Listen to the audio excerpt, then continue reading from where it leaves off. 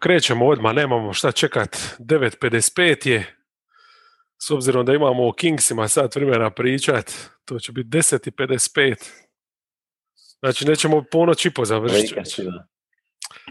Lakers, yeah baby. Viš da imam žutu majicu.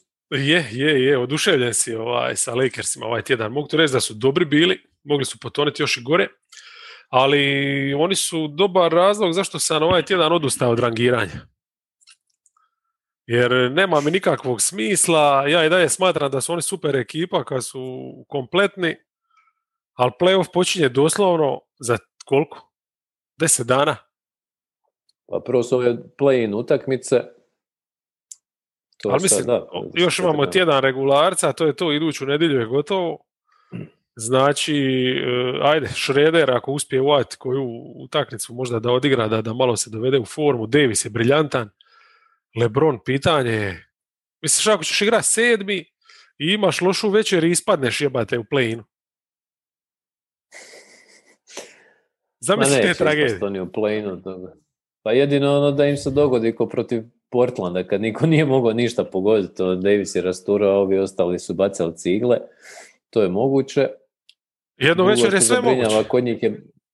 Da. College spika. Ali gledao sam Vojnarovskog danas na YouTube-u, jučer je gostao u nekoj emisiji i rekao je da LeBron da će tek na ljeto sanirati ovu ozljedu skroz, da neće biti 100% sigurno. To je jednostavno zafrkana ozljeda. Pa jebate. Da. Tako da sam mislim odlučio se ići lipo po standingsima i to je to. Pa ćemo krenuti sa Utah. Okay. Može. Da je otvorim. Kakve imam bilješke o Utici? Utica, znači, imala isto neki laganini tjedan. Dobili su, ja mislim, sve, ha? Jesu. Je. Šta to je? Imali su u biti 3 zicera i imali su ovo jedino protiv Denvera, što je treba biti kao nekakav izazov, ali tu su bili nenormalni šuterski. 21 tricu su zabili. Da. Zabijali su cijelu večer, zabijali su u 4. i to je stvarno imalo mislim, to su sve bili šutevi teški, bitni. Denver se nije mogao približiti. I sve to bez 2 startna beka, ha? Ali Babo je igrao za dvojicu. Babo je odigrao, možda utakmicu karijere, jer ne samo što je zabija 8 trica, ha? Nego mene je oduševio jednostavno sa tim ulazima. I kako je dobro koristio to što je uglavnom na sebi imao uvijek sporije čuvare i tako, ljude koji su ipak mislim, dosta su ga branili ili Millsap recimo, ili Porter, napada je iz pika, mislim šta će Jokić mu, nije ga nijedan put uspija ispratiti na tom ulazu, jel? Tako da, mislim, nisu ni oni briljirali u obrani, ali Denver je stvarno bio šupalje. I onda još te trice kad dodaš, to je jednostavno. To je Utah kanonada tipična. Pa znaš, tu ti Niang ti odigra dobro i... On je isto zabija u zadnjoj četvrtini trice. Mislim, Clarkson mi igra bez veze, baš je Westbrookovsku partiju, ima s tim ciglarenjem i to, ali on je zabija kad je tribalo, tako da previše su imali. Denver, mislim, realno oni jesu imali svog najboljeg playmakera, za razliku od njima su falila 2 startna playa, 2 igrača kod kojih je lopta najviše, ali svejedno nekako Denver puno više tih nekih izostanaka sitnih. Pa mislim, Denveru fali onako cijela bekovska linija, tako da tu... Je, fali rotacija. Više, ali mislim... Ali znaš, kad ti Austin Rivers igra crunch time, sve ti je jasno. Nisam nikad mislio da će mi Will Barton faliti. Evo. U odnosu na Austin Rivers, on je sigurno neko poboljšanje. Uglavnom, naša Utica je tako, je 4-0 lakoću ostvarila. Mislim, Bogdanović je stvarno dobro tempira sezonu, ako je tempira, jednostavno mu je forma u pravo vrijeme kliknila. Mislim da on se oporavlja dosta dugo od ove ozljede, odnosno operacije šake, šuterske, tako da vjerojatno je sad se bolje osjeća i to se vidi. Da. Sam imao jednu fazu, da smo komentirali kad je zakucavao lijevom rukom, znaš, mislim. Da. Tako on je tu dosta pomogao, ali mislim realno oni imaju i bez ove dvojice imaju dovoljno. Mislim tu stvarno i Clarkson je puno igra, Ingles kao play nema nikakvih problema.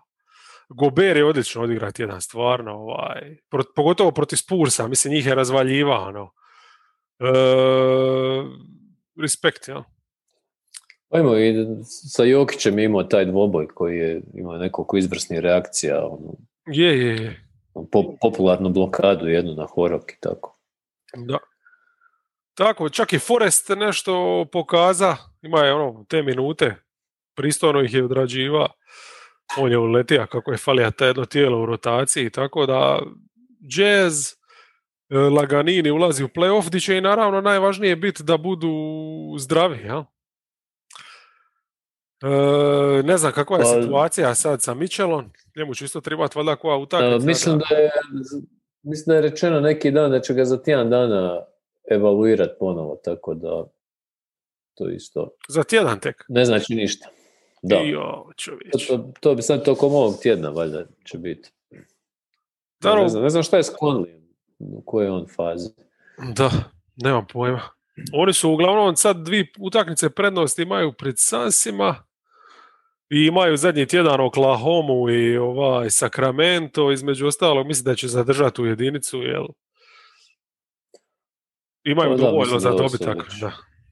Solidno. Pra meni se sviđa kod Jute to što iako su i ozlijeđeni su im ovi glavni bekovi i sve, oni nekako ovaj tjedan odrađuju dobivaju te utakmice koje bi trebalo dobiti inače, još su i ovo Denver dobili, jednostavno s nekom sigurnošću idu prema play-offu, nema nekih.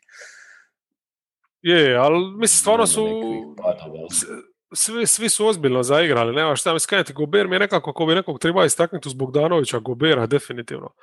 Proti Spursa na drugoj utakmici 22 minute je samo igra i u te 22 minute su napravili plus 31. Jel? Mislim, to govori nešto i o Spursima, ali govori i o njihovom nekom pristupu. Tako da svaka čast.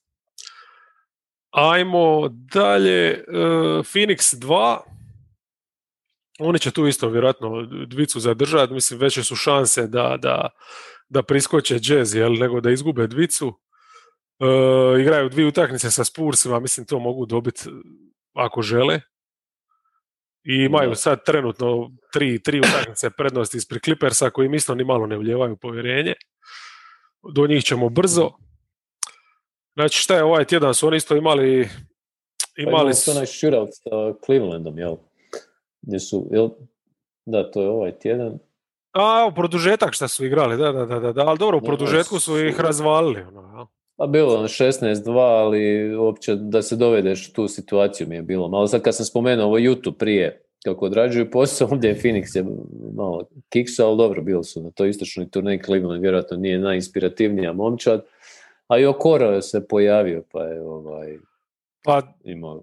Ajmo reći da su Cavsi konačno shvatili čemu služi ovaj dio sezone, pa su ga koristili. Dali su mu loptu da nešto radi. Mislim da je njima veći problem bio njihov pristup u obrani i šta nisu mogli šut pogoditi, ali dobro, nebitna utakmica, dobili su je, osramotili su se sutradan, druga večer back to backa, dolazak u Atlantu, pola su odmarali, ako se ne varam. I mislim, čim ti vidiš da Bridges ne može Younga pratiti, onda znaš da neće dobro završiti večer. U biti nisu pola odmarali, nego Pol nije mogao ništa zabiti, tako je. Sad sam se sitio. Je, previše igra protiv Clevelanda, u biti ta utakmica ih je totalno sjebala, nisu valjda planirali da će prikovremeno raditi. O Kongvu je razvalija Kaminskoga, to je recimo stvarno bilo zanimljivo vidjeti. U zadnjoj četvrtini su 23 razlike i Hawksi napravili, jel? Ali dobro, bože moj, takva već je regularno, jel? Ali Kaminski tu mi je zanimljivo, znači tu u tim šihtama s rezervama je razvaljena, kasnije opet ima prednost pred Šarićem, šta ne želim kritizirati Montija, nego želim samo ukazati koliko su u biti problematične te pozicije, ono. Šta se protiv Lakersa vidilo fantastično. Pa baš sam to htio spomenuti, to je bilo najbolji test i ne znam, ja sam nekako iskreno razočaran nastupom Phoenixa u toj utakmici, osim što su ih, mislim da se nisu dobro ni pripremili za taj matchup sa Davisom, mislim, počeli su sa Craigom na njemu, ne znam, kasnije prvo su Kaminskog uveli, jel tako, s klupe, pa je tek kasnije Šarić ušao, po meni, Ayton Šarić je definitivno najbolja kombinacija. Šarić je i starta, a? A šta, utakmicu? Ne, drugo polovrijeme. Drugo polovrijeme je startao, da. Ali mislim i zato što je Šarić je i napadao i Davisa i mogao ga je bar malo tu izmoriti ako ništa drugo. Ali generalno oni su utakmicu izgubili na samom početku, dobili su nokaut u prvoj četvrtini i nisu se više oporavili. Pa meni je Ayton u tom drugom poluvremenu igra solidno na Davisu. Mislim da je to ipak možda najbolje rješenje. Jel? Samo što si onda u sranju koga ćeš staviti recimo na Drummonda, pogotovo kao on da te ne bi sad izmasakrira u nekom napadačkom eventualno skoku. Jel?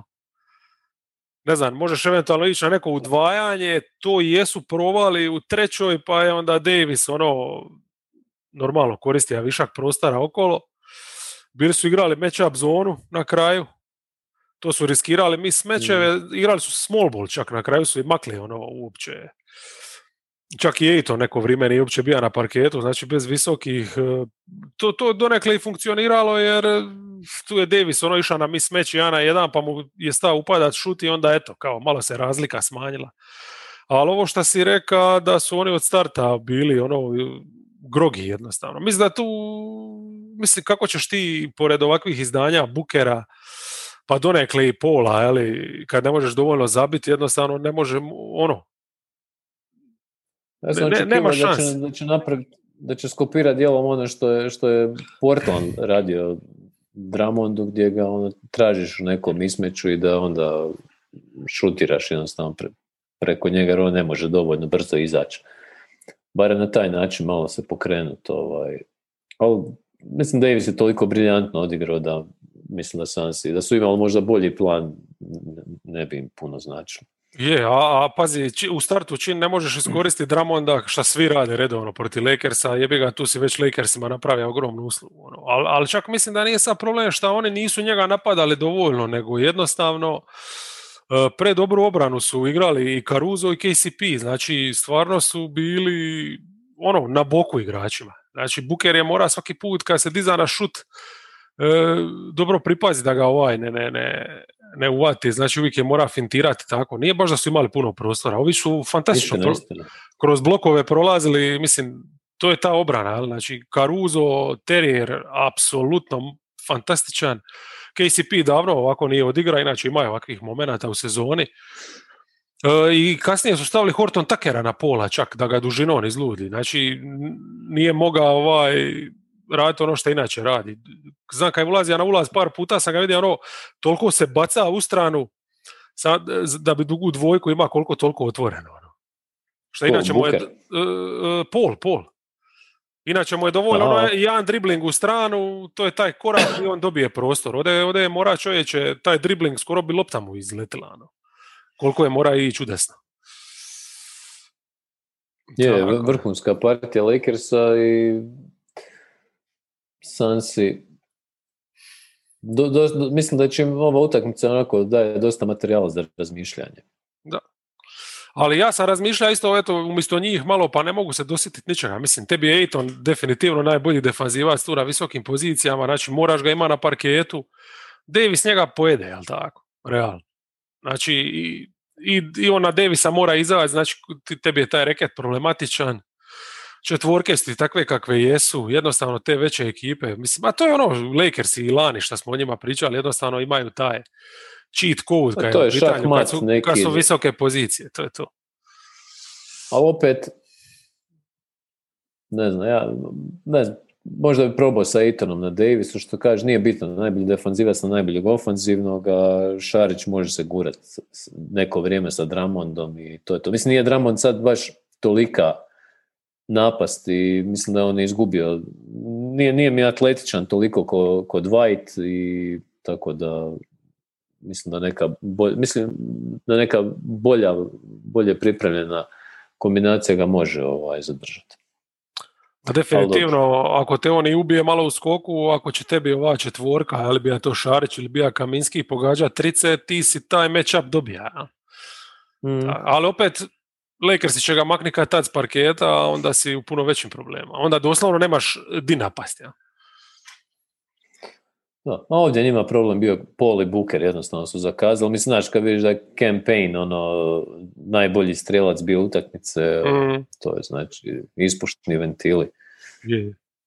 Ali Lakersi ima respekt. U takvoj utakmici su stvarno odigrali najbolje što mogu. Totalno, ja sam oduševljen. To je jedno od najboljih nastupa njihovih u zadnje vrijeme što sam vidio, a i općenito nekako kad gledaš situaciju u kojoj su oni i značaj svake pobjede da se maknu iz tog play-ina, ovo je stvarno vrhunski. Je, ali još ćemo njih hvaliti definitivno kad dojemo do njih tamo na 7. mjestu. Šta su, znači tu još sam si imali Nikse, to je ok bilo, ako si pogleda recimo ona zadnja četvrtina, definitivno nešto što treba istakniti. Znači, Crowder je nakon 8 utakmica pauze ušao iz klupe, jer igra je tu sa rezervama i ono što je napravio to u toj četvrtoj, to je bilo fantastično. Znači, od kud je Tija potegniti tricu, bilo iz driblinga, bilo priko ruke, ne znam, sve je pogađa, sam je napravio razliku. Iako jesu Sansi drugo poluvrijeme puno bolje igrali, Nixi su ravnopravni, stvarno čak i više nego ravnopravni bili taj prvi dio utakmice, ali u drugom su počeli udvajati. Znači Ayton nije samo čekao u sredini, nego je izlazio na taj pik. Pustili su Noela da se rola, pa nekomu može iskočiti doli blokirati, Ayton je na lopti bio uglavnom i to je dosta razbucalo Nikse, tako da tu je isto Monty pogodio s tim potezom, pa su malo dobili zraka. Kaminski je tu stvarno isto odigra dobro i to je to. Recimo Šarić u tom drugom dijelu nije ni ulazio u igru. Williams je fino prilagodio postave, vidio je da ne ide, jebi ga sa širokom klupom.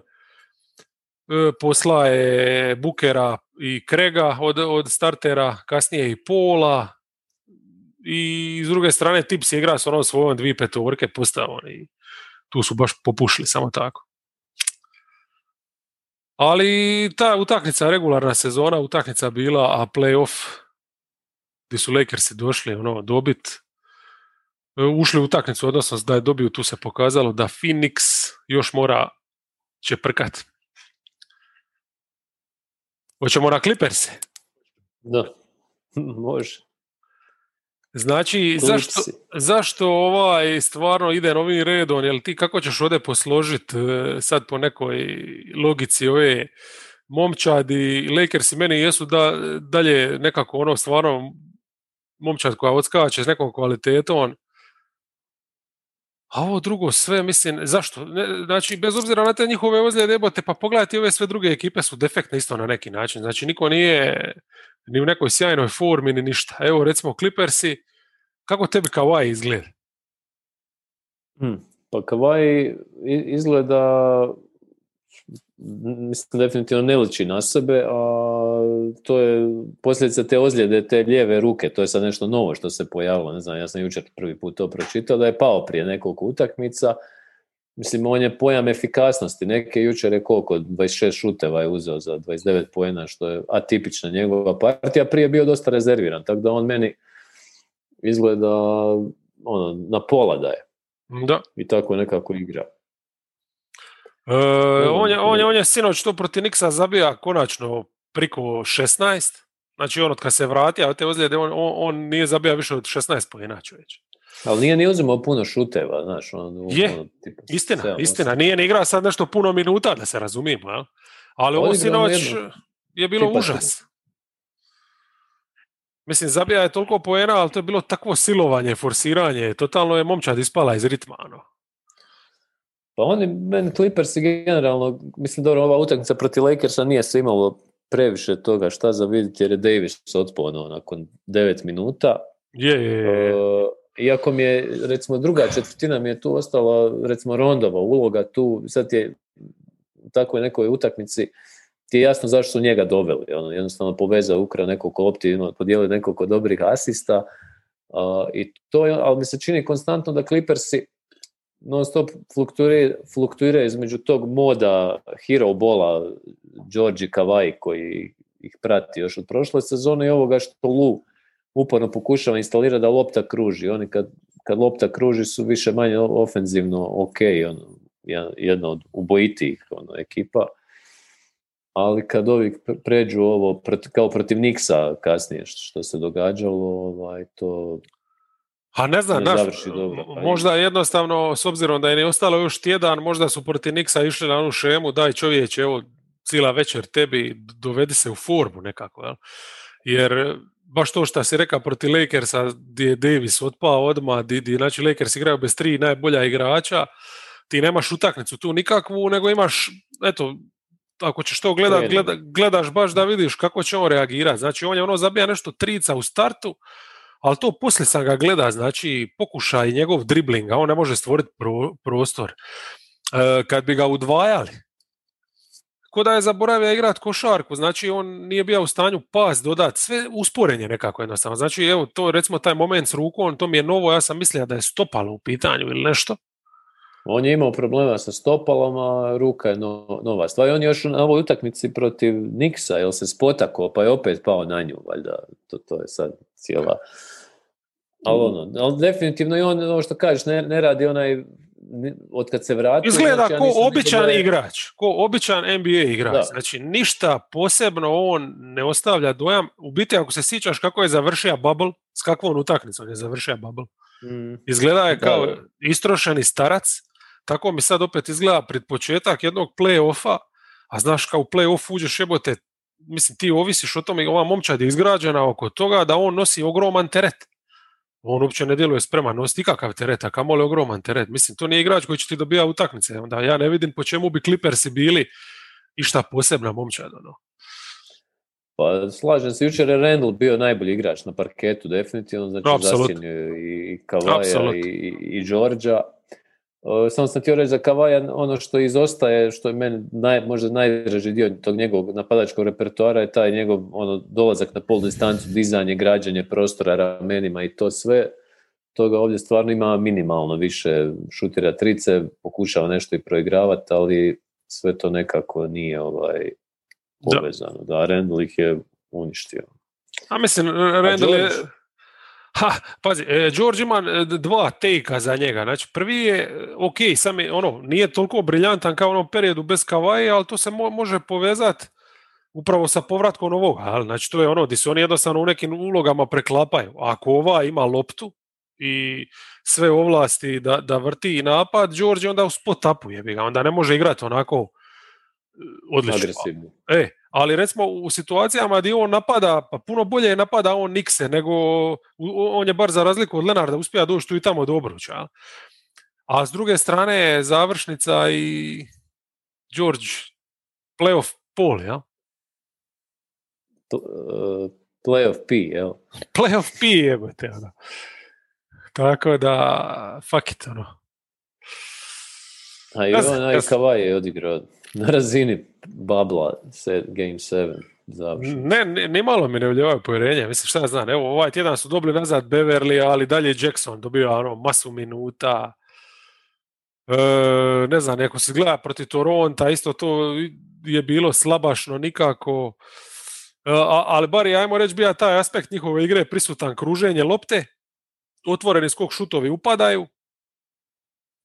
I to je to, mislim, napadački su imali dovoljno, igrali su pristojnu obranu, neš ti, dobili su Toronto. Njima 7 igrača trenutno šutira iznad 38% od tricu, tako da to je... Da, ali dobro, to je podatak na osnovu cijele sezone, baš bi volio vidjeti je li dalje to i koliko, i mislim da to pada lagano. Jer neki su stvarno ispali iz forme, mislim, Batum, Manije nestaje i tako, kako je ovo došlo. Ne znam, ni malo mi ne djeluju koja ekipa koja je spremna za išta ozbiljno. A meni ti je kod njih isto to da recimo, dobro, regularna sezona, ali opet neke navike trebaš stvoriti, ali meni ove sezone generalno ni George ni Kawhi nisu odigrali onako neke faze obrambeno da imaju, gdje su ono tipa da su pojeli nekoga. Pa ja sam šokiran što se Kawhi uopće spominje u kontekstu i to od prilično ozbiljnih NBA komentatora, nekakve all-D kombinacije i to. Mislim, nema šanse.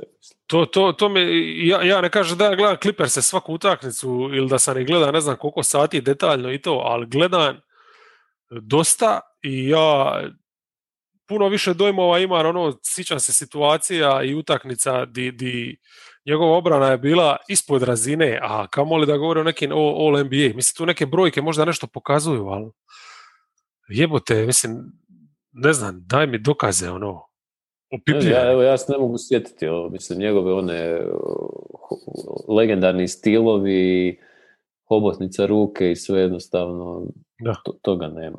Ako ga i uzmemo u razmatranje za All NBA, za All D neću sigurno, ali za All NBA to će biti na osnovu prvog dijela sezone, gdje je stvarno igra, imaju odličnih utakmica, sve to stoji. I George ima odličnih perioda, on isto ulazi u razmatranje, ali All D teško.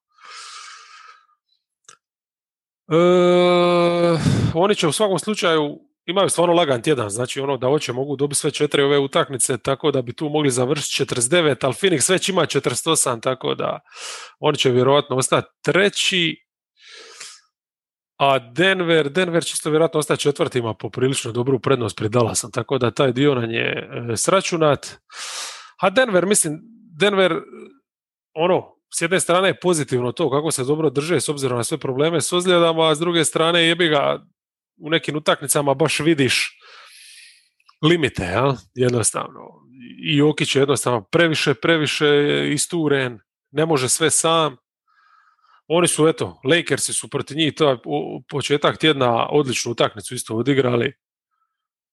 I nisu imali tu šanse, Još su ostali bez Rozira tu utakmicu. Dozira, ne Rozira. Dozira. Pa je, da, ta utakmica mi je bila super, old school nekako, dosta se na centre igralo i to i malo poena i bilo je neki blast to the past. Ali sad odlaskom Rozira ostaješ samo na Kampacu i bez cijele, čak ni Monte Morisa nema.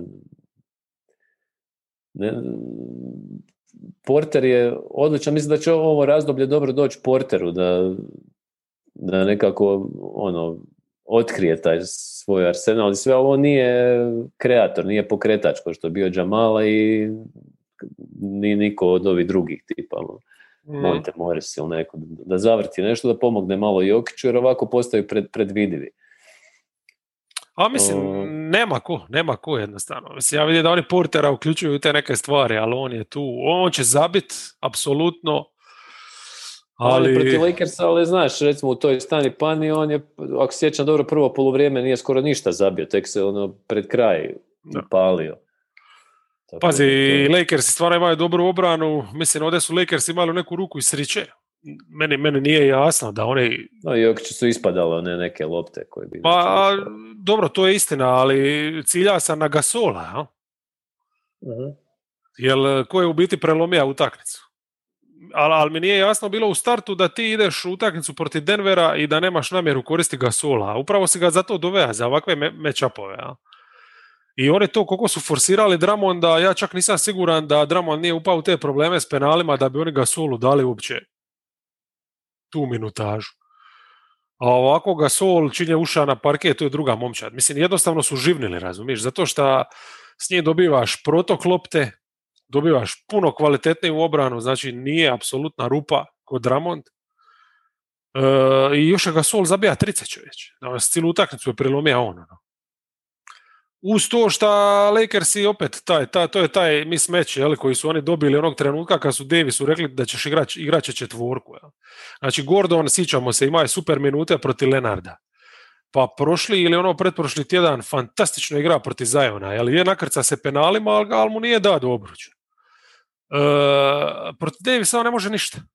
On je, prvi napad je dobro odigran, sam pomislio, aha, gle, možda, mislim, ostvarenje nekog sna, No. ali poslije Davis to riješio.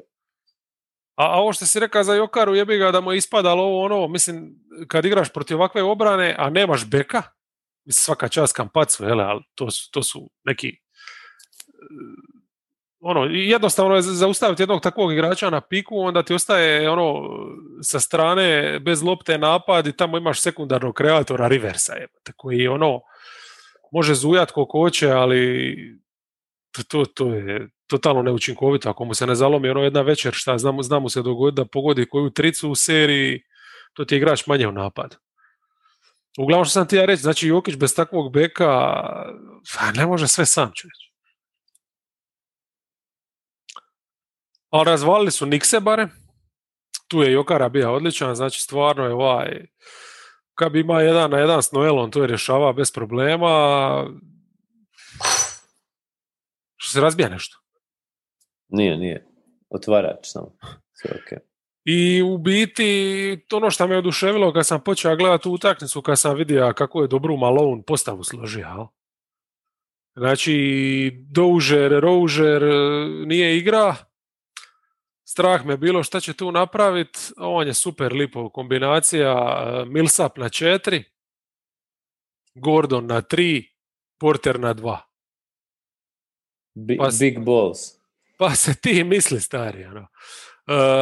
Millsap je dobio Randla, odlično ga je, boksa se s njim, znači Randlu je ostalo samo skok šut, obruča nije moga. Gordon je bereta, to je taman tip igrača da Gordon onoga razvali. I Knicksi nisu mogli prdniti, tako da to je to baš lipa večer da Riversa, da Tibodova pozdravi. Ja? Mislim da je on zabija 6 trica, toliko valjda nije od kada je došao u Denver, a svi bekovi Knicksa, a hvala Bogu ima ih na bacanje, imaju 3 rotacije bekovske, ubacili su 8 komada.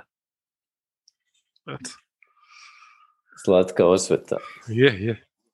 I imali su 2 zanimljive utakmice. Ova protiv Netsa mi je bila Jazza. S kojom ćemo početi? Mislim, koju ćemo prije? Brooklyn.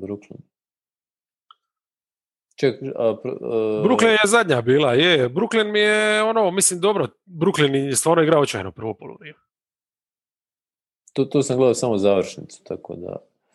Ali mislim, to je gdje su odmarali i Millsapa i Gordona nije bilo. Pazi, u rotaciji su bili Čančar i Howard, jeli? I taj Howard je čak u prvom poluvremenu zabija nešto i tako. I dok su zabijali te trice, to je bilo ok, kad su ovi ozbili drugo poluvrijeme, mislim da je to bilo. To, ja? Tu bi se biti više dalo pričati o Netsima, šta je Blake mora igrati obranu života na Jokiću, jeli?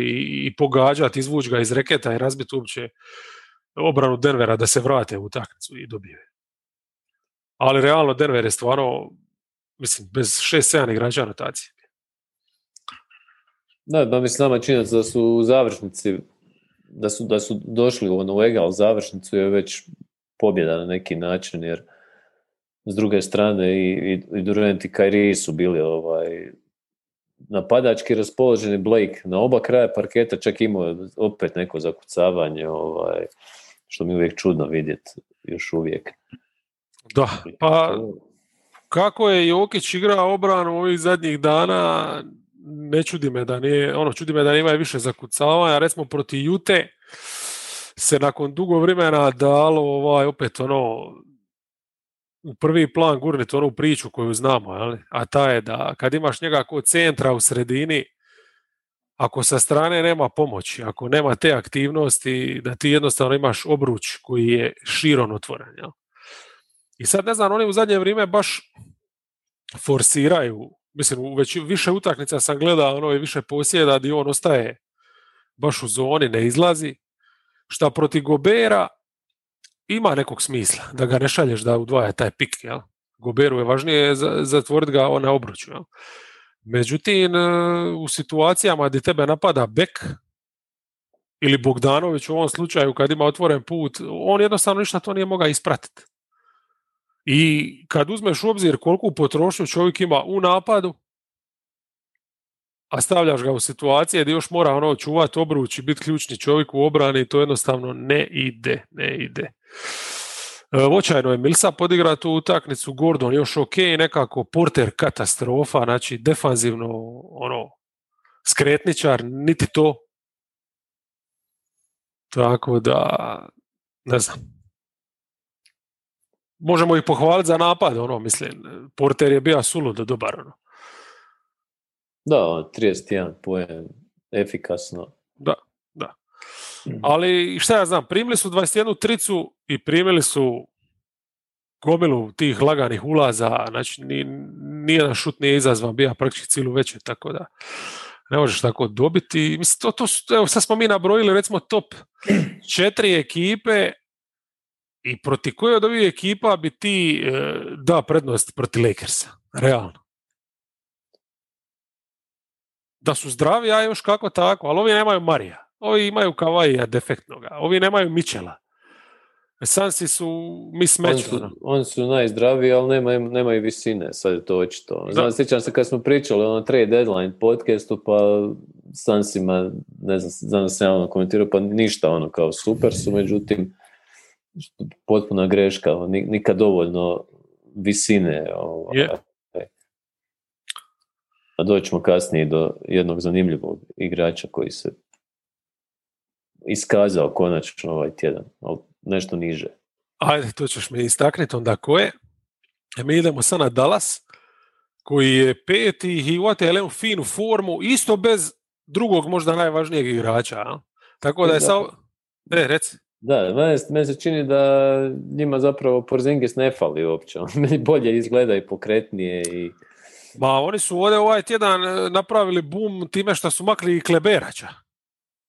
I stavili su Finney Smitha na 4 i to je to. To je najbolja postava koju imaju. Ali problem ti opet što tu se otvara masu drugih problema, ti nemaš nikakvu raznovrsnost. Ja?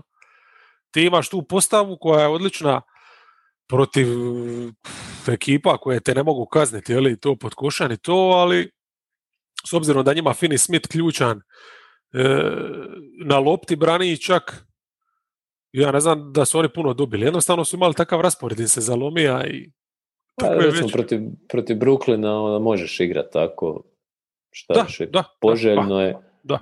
Miami isto, šta su još imali? Još je Miami bio bez Butlera, mislim, to nije Miami, ja. Znači, tako da praktički imali su 3 zicera i ovo što su protiv Netsa dobili i tako. Kleber je u lošoj formi, ja. Porzingis je ozlijeđen, znači mislim čovjek je u toliko lošoj formi, ti si na njega baca minute, sad si jednostavno malo tu rotaciju skresa i to je ok, ali... Meli ga je naslijedio. Ne znam. No, Dwight Powell sad dobiva neke minute, s njim nemaš taj šut, ali eto imaš kao neku dužinu. Iako Dwight Powell poslije ove ozljede Ahilove, ja više ne znam šta je on, čak nije ni ta vertikalnost mu toliko jaka karakteristika. Protiv ovih nekih ekipa koje su defektne u regularnoj sezoni, on u tom pick and rollu još uvijek može biti koristan. Mislim, u svakom slučaju može biti korisniji od Koli Stajna čak i u obrani. Ja? Ali aj ti sad zamisli da ti istrčavaš u play-off sa njima dvojicom, nužno je da igraš sa centrom 48 minuta ako nemaš veliku četvorku. Ja? Tako da ne znam, mislim, realno ok, situacija je takva, tako se stvari razvijaju, te ozljede, da ovdje uopće njima se otvara i zbog toga čak mogućnost da dobiju čak 2 runde. Ja? Ali ne bi im se to otvorilo da su ove ekipe zdrave i u punoj formi, nisu oni na toj razini.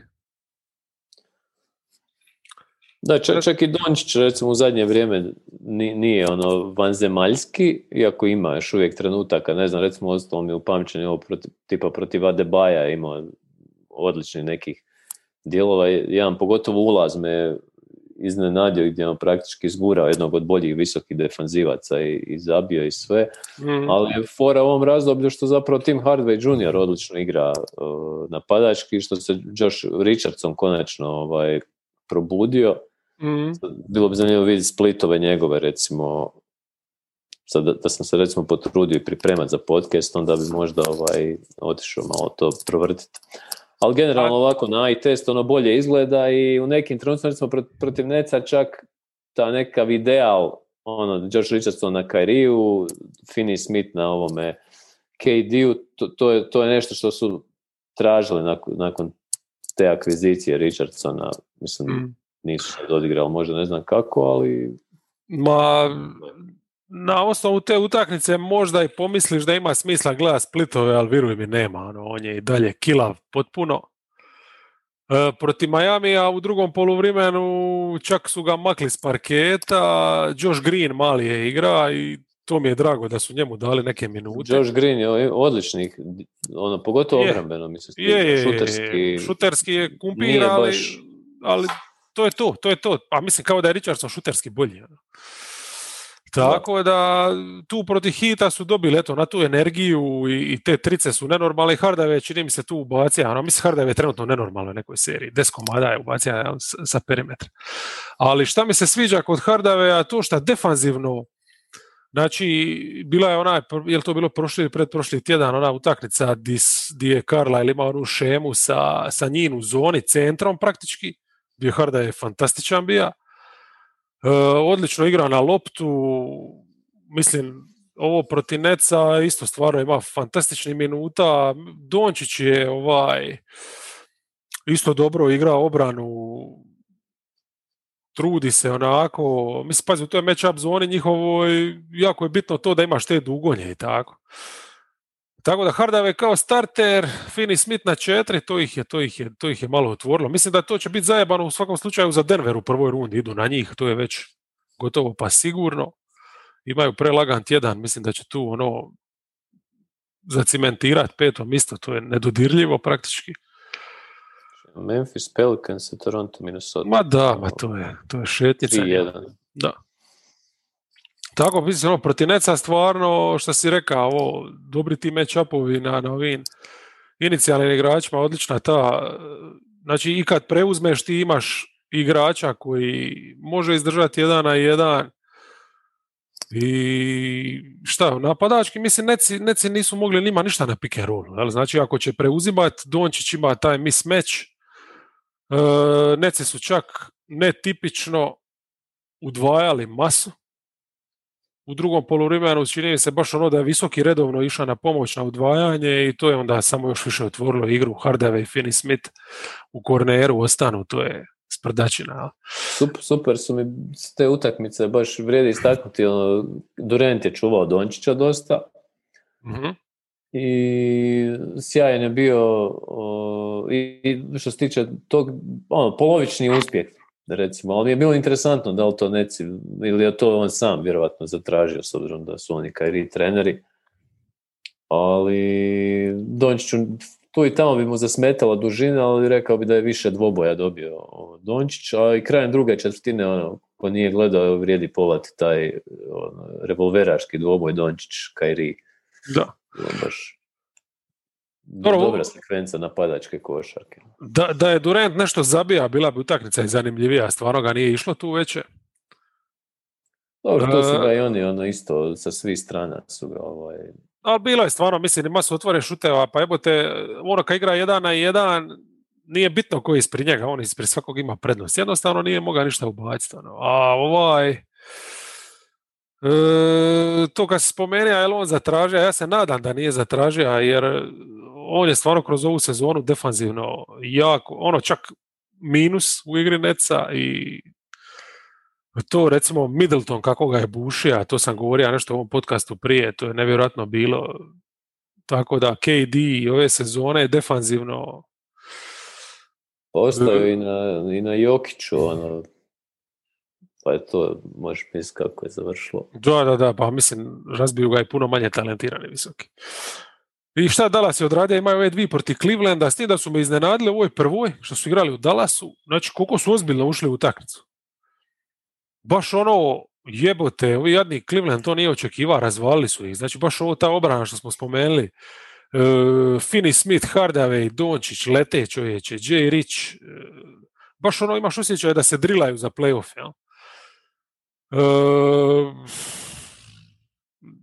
neki dan, oni Q&A što sam radio, pita me kao može li Dallas do kraja čak, vjerojatno računajući na ovakav splet okolnosti, mislim, ne mogu uopće to pojmiti, evo, ali sad nakon ovakvog tjedna, kad ih vidiš kako su našli nešto više i u napadu, kako u obrani uvijek mogu nešto napraviti solidno, jebote naš, ako je ovo takva sezona di Jazz ima šanse, onda imaju i oni.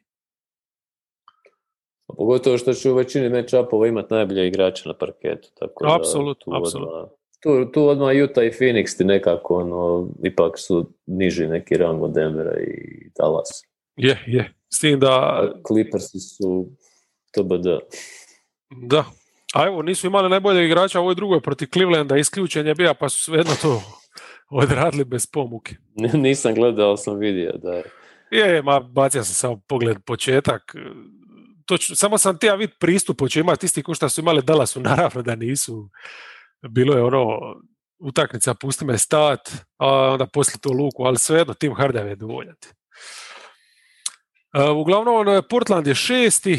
Tu je pušu za vratom Dallasu, ali kajem Dallas stvarno ako izgubi ovo 5. mjesto, jedino ako ne ciljaju baš Clippers, mislim, ne znam zašto bi. Portland ima zajeban raspored, njima je u biti važnije zadržati 6. nego uloviti 5. da ih Lakersi ne bi slučajno stigli. Da, njih čeka Houston, Utah, Phoenix, Denver, znači potencijalno 1-3.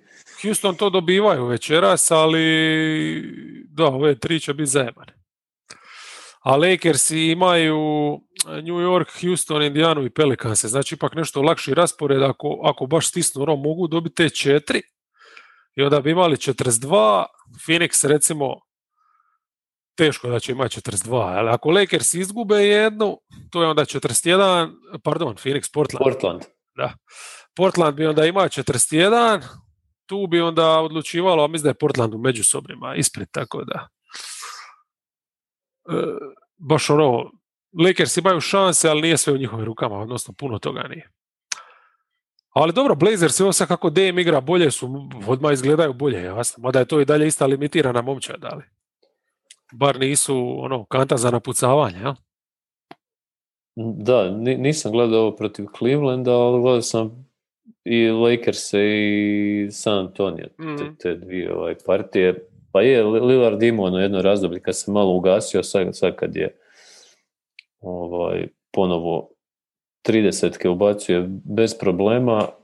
Što se tiče tog dvoboja s Lakersima, to mi se više čini da, mislim da im je odlično igrao, međutim mislim da su tu zakazali više rezerve, odnosno Lakersi koji se zovu Davis, šuterski, to je isto bilo onako infarktna neka utakmica. A mislim, Lakersi su tu čak dobro igrali, ali jebote, ne ideš sad nešto, ne idete baš nešto u napadu, s druge strane ova dva samo izađu iz bloka sa 9 metara i stave ti trice i to onda kad se najviše lomi utakmica, mislim, baš moraš to moći preživiti. To je za izlud. Mislim, oni su probali udvajati Lillarda, čak i to je najbolje nekako izgledalo, opet kad pogledaš na kraju 38 poena, 7 asista. Mislim. Da. Jednostavno ne ide, ti imaš premalo u napadu da bi ti mogao pratiti ovo kad on ovako igra na ovoj razini, kad ih odvede na to. Tako da, mislim, to po meni nije nikako ništa tragično što su tu Lakers izgubili, osim šta, protiv tog direktnog protivnika gube tu neku vjerovatno mogućnost da se popenju na 6, ali su igrali sasvim dobro u skladu s trenutnim mogućnostima, samo jebi ga kad ova igra tako kako igra. Spurse su isto tako razvali rutinski. Pa, mislim, da, to je utakmica gdje Lillard opet odlična partija, ono što u oči upada nešto što si ti još prije istaknuo, ja sad moram priznat, nisam dugo gledao San Antonio, ali Marejeva obrana na Lillardu je bila katastrofalna, jednostavno. Kad smo pričali o Kavajevom padu, ovdje imamo puno mlađe igrača koji nema takvih kroničnih problema nakon što se oporavio od ACL-a, on više manje djeluje dosta atletično, ali ovdje stvarno katastrofalno, ne znam. Ne, oni ko momčad uopće nemaju energiju. Znači, kad se ti sitiš njih iz onog perioda kad su igrali ono dobru obranu, kad se sitiš Poeltla na obruču, kako ga je čuva Marija koji je radio pritisak, znači to su ti dva ključna igrača, play, centar. To je njima bilo ono srce obrane. Ovaj više ne radi nikakav pritisak, samo razmišlja o dugim dvojkama, a ovaj, to su ono alibi pokušaj blokade ili nekog čuvanja i tako. Oni su jednostavno isciđene krpe. Je, baš to. Keldon je prije bio ono puno veća energetska bomba nekakva, tim juriš me na koš, sad je to samo sporadično, šut ga ne sluša, tako da si i tu izgubio još jednu opciju.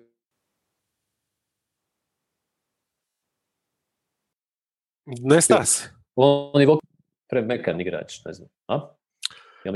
Nesta si. Ne, čujem te, već sam se pripada da si nestao. A kaže, your internet connection is unstable, to meni javlja. To tebi javlja. Aha. Da, može biti da je nešto malo tu poskočilo. Malo preskočilo nešto. Ma ne, samo sam htio reći, ne znam šta zadnje čuo, ali... Keldon, kritizira si njega, ali mislim, dobro, on se od covida nije oporavio. A da, pa mislim, hoću reći, izgubili su važnog igrača koji je bio ta energetska bomba nekako i sad samo sporadično juriša na obruč, a šut ga ne sluša. A još je tu Lonnie Walker koji premekan, premalo jednostavno, od njega dobivaš i... Nema, mislim, ja bih volio, recimo, evo, mi smo sad prišli na Spurse, nema veze. Kasnije ćemo o njima onda manje pričati, ali ja bih volio recimo nekakvu priču insajdersku baš iz te slačionice čut kakvi su tamo odnosi, šta se tamo događa, jer tamo je kemija jako, jako loša, jel? Tako da jel tu ima kakvog utjecaja pop, šta je s igračima, možda im se ne igra zajedno, ili možda su neke druge, mislim baš bi volio vidjeti, jel?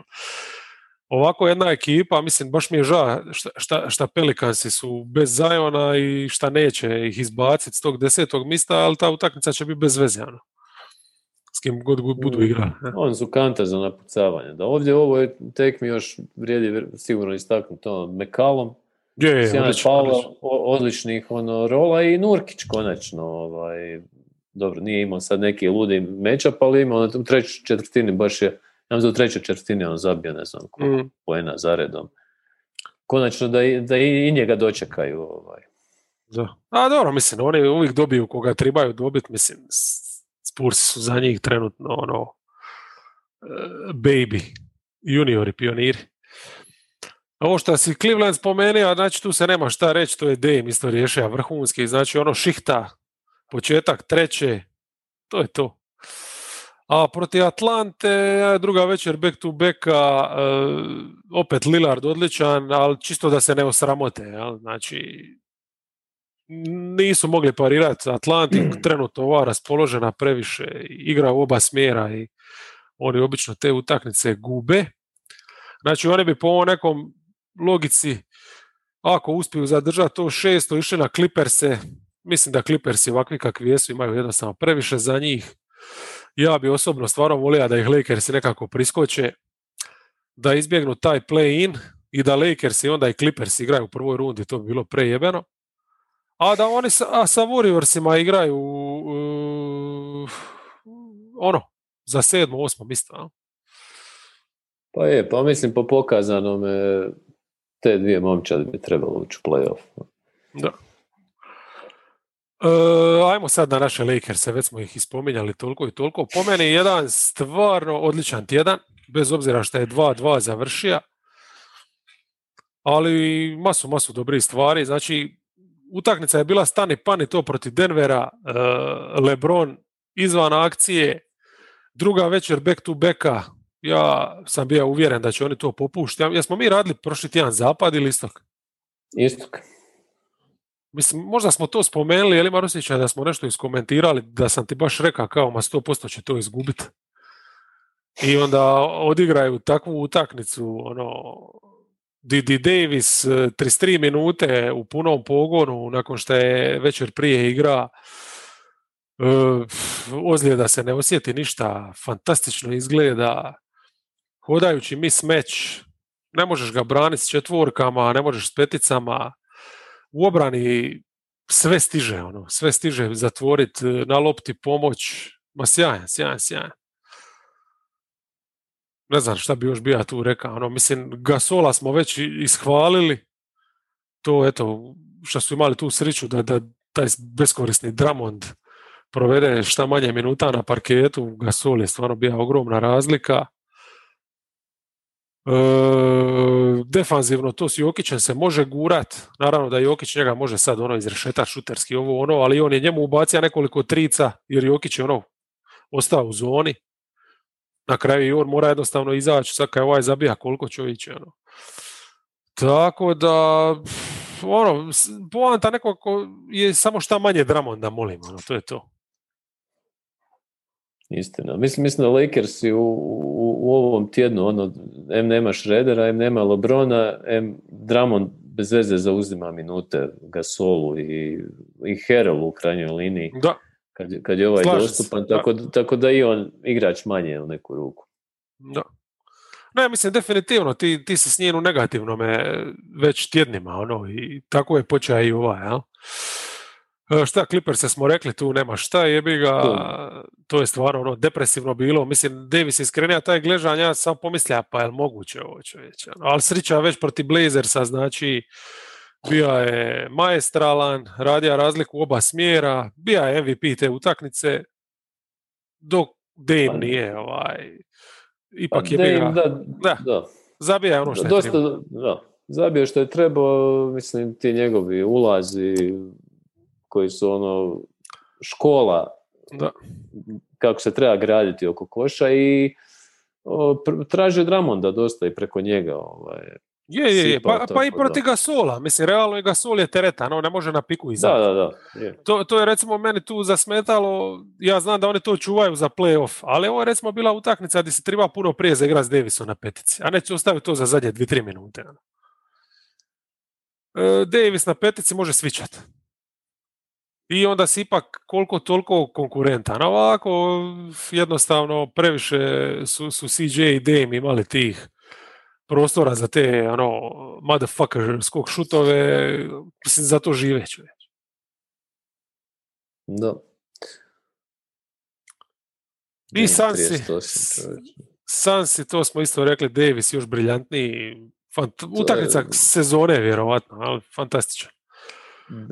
Da, ne znam, ovaj tjedan je Davis baš veličanstven, a ovo protiv Sansa je valjda kruna, mislim, to je neku ruku demoraliziranje protivnika i potencijalnog suparnika u nekom trenutku play-offa, jednostavno.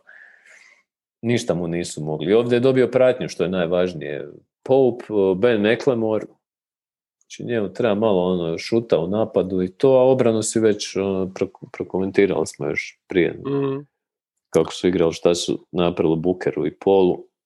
Mislim, Paul recimo i obrambeno je dosta kiksao tu, gubio igrače na katovima i to, tako da sve to pomalo sam se nije od početka nisu bili utakmice, nema tu za što reći.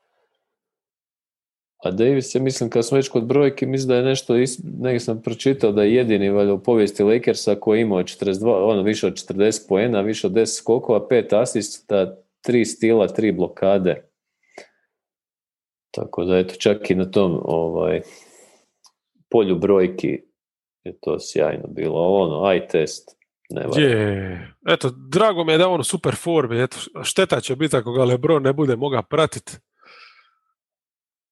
Pa mislim, razmišljam sam dosta o tome, dovoljno da LeBron bude nekva sigurna druga opcija, koliko toliko da sa Davisom ovakvim, ovo je Davis Unleashed praktički, ovo je ona verzija iz Pelicansa, samo još upgradeana nekako za to šampionsko iskustvo i sve, tako da valjda će popraviti taj zglob keyboardu. Uglavnom oni imaju, znači, jedan pristojan pred sobom, mogli bi tu oni dobiti, već smo rekli, jedno što su 2 back to backa, pa bi mogli tu nekog odmarati, ali mislim protiv Houstona koji igra praktički sa G League ekipom, to mogu dobiti sa ovim svojim drugom postavom. Jer stvarno imaju ovo što si McLemora si spomenuo, zasluženo, Matthews se vratio, a sad isto igraje pristojne neke šihte. Tako da imaju oni dosta. Osmi Warriorsi. Njima ja mislim da Memphis trenutno nije neka prijetnja. Što se tiče tog osmog mista, iako oni imaju gadan raspored, igraju baš sa Memphisom tu zadnju, to bi moglo biti ono zanimljivo. Ima na istoku jedna takva, baš sam danas tu, kad sam se spremao za onaj podcast Skin, ono igra, Washington Charlotte bi mogli odlučivati za osmo misto, u zadnji dan. To je za zadnji dan, da. Da, tako i ovdje, ono, Warriors Da. i Memphis, to bi moglo biti zanimljivo. Jer Warriors imaju Utah, Phoenix, a dobro, Pelicans će vjerojatno dobiti doma, pogotovo ako ovi budu bez ikoga. A Memphis ima Pelicans, Dallas, 2 put Sacramento i onda Warriors, čovječe. Opet 1 s 5 utakmica. Mogli bi ih i preskočiti čak, da. A ta zadnja će definitivno, ono, mislim, veliki su izgledi da bude baš odlučujuće. A šta reći o Warriorsima? Mislim, Steph nastavlja sa kanonadama. Znači, ovo je Thunder 2 puta masakrira. Ovo je prva ima neke brojke, 31 minuta, 34 poena, ali ovo je recimo još luđa, znači četvrta, 29 minuta, 49 poena. Znači, u prvoj četvrtini 24. 11 trica, ali ubacija. 3 utakmice su igrali s Oklahomom i to nedavno je bila i ona prva. Ha? Znači, u kojoj je ubacija 42. Ukupno je igrao 89 minuta, u te 3 utakmice ubacija je 125 poena. Znači, samo zahvaljujući tome, što je u ovakvoj formi igra protiv Thundera u zadnjih nekoliko tjedana 3 puta, on će biti prvi strilac lige. Mislim da se Bradley Beal mora žaliti. Ma nema što te, ne, Bradley Beal se treba pokloniti. Ma nemoj tako, Bobane. A Bradley Bealu daj 3 puta Oklahomu pa ćeš vidjeti. On igra na istoku, majke. Ti ima Oklahoma koliko hoćeš. Jesi gledao Marvel Night? Jesam, ali nisam gledao na onaj Marvel prijenos, jer mi se nije dalo. Aha, nisi to. Ja sam to pogledao tako, mislim da su postrali se po ligi, samo tako Pelicansi tu večer. Pelicansi, to je ta prva utakmica. Znači, prva je bila kao da su bili došli sad iz nekog... South Beacha. Da. Strašno. Mene je to nevjerovatan ulazak u utakmicu i zaslužen masakr, ali jednostavno. Evo, prva četvrtina je bilo 39-21. Mislim, ovi se nisu pojavili. A dobro, meni je interesantno bilo kako će Ziona braniti. Tu je Draymond odradio dobar posao. Ne znam, Lonzo se ispromašivo izvana. Šta je tu još se događalo? Oni igraju generalno dobru obranu. Pogotovo sad od kad su, znači, klince manje više stavili sa strane. Znači, Bazemore i Looney od kad su standardan dio sa Draymondom. Ja mislim da oni defanzivno imaju tu taj balans neki. Recimo, ja u nekoj utakmici protiv Pelicansa uvijek bi radije igra na njih. Protiv Blazersa, pardon. U tom nekom play-inu. Peta obrana lige s razlogom. Mislim, Looney i Draymond već tu ti je, reket ti je zaključan, Wiggins uvijek znaš da će odraditi posao i onda još ove... I ne, stvarno Bazemore je odličnih minuta ima ove sezone, baš dobri. Steph je solidan u obrani, mislim, on je... ako ti je on peti na parketu, onda nemaš problema. Nije rupetina. Da. Druga utakmica, jesu se malo namučili. Druga je bila čudna zapravo. A dobro, zabili su dosta trica, Steph je igrao svoju utakmicu. To nestanka struje. Misliš da je to poremetilo stvar? Ma nije, sumnjam. Sam kaže da nije. Pa jednostavno, tu se pokazalo šta su Warriorsi. Warriorsi su kad se on malo ugasi, oni su bespomoćni. Jel? To.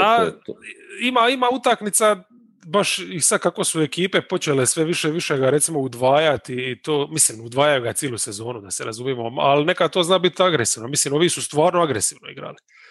Znači, Pelicansi su baš riskirali, jebi ga, i ovi zabili su 23, ali morali su zabiti 25 da to sve nadoknade. I nisu zabili, jebi ga, dovoljno.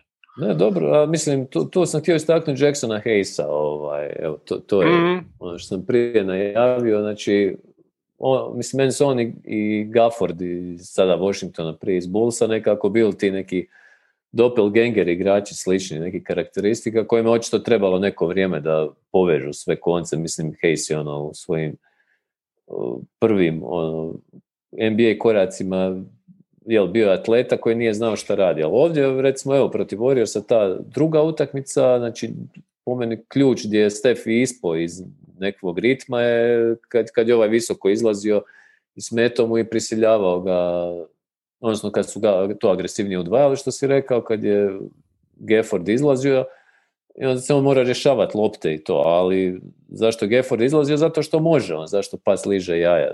Znaš, mislim, kad nemaš teretnog Adamsa, nemaš Vilija i ko još igra njima pod košem, više ne znam. No, pa Hayes je treći, definitivno. James Johnson, da, kao neki...